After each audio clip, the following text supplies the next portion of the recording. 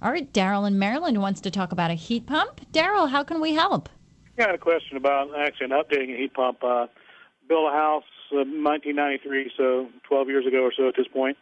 And I think they were, it's a dual zone system, upstairs, downstairs.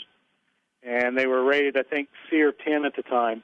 I wonder if it'd be a worthwhile investment to upgrade those to the new, I guess they've got 12, 13, maybe even more than that SEER ratings now.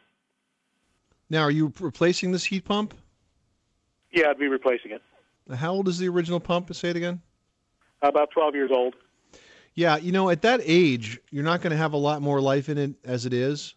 So it probably is a good idea to replace it and upgrade it to the higher SEER ratings because the technology has changed. And as long as you use Energy Started high efficiency heat pump, it's definitely going to be worth it because that is like one of the most expensive ways to heat your house. You want every lick of energy efficiency you can possibly get.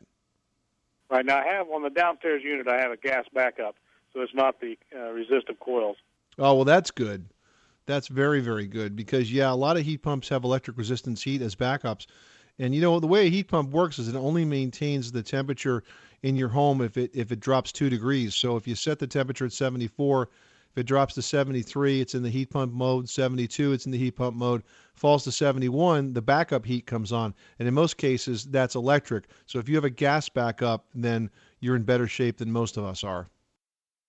Yeah, I've been pretty happy with the gas backup, but really the electric bills for me are more high in the summer with the air conditioning. Yeah, they would match that in the winter if you had an electric backup.